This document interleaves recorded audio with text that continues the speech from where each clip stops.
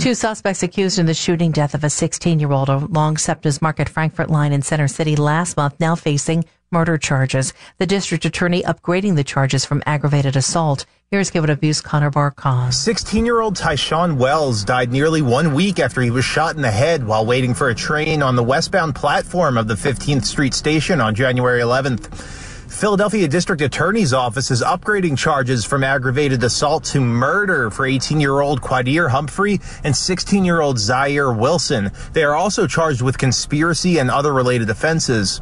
Witnesses told police they saw two people talking at the end of the platform around 9:30 that night when one of them pulled a gun and fired into a crowd of people, striking Wells.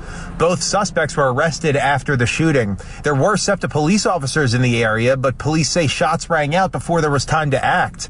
It is not clear if the suspects shared words with Wells before he was shot or if he was the intended target. Connor Barkon, KYW News Radio 103.9 FM.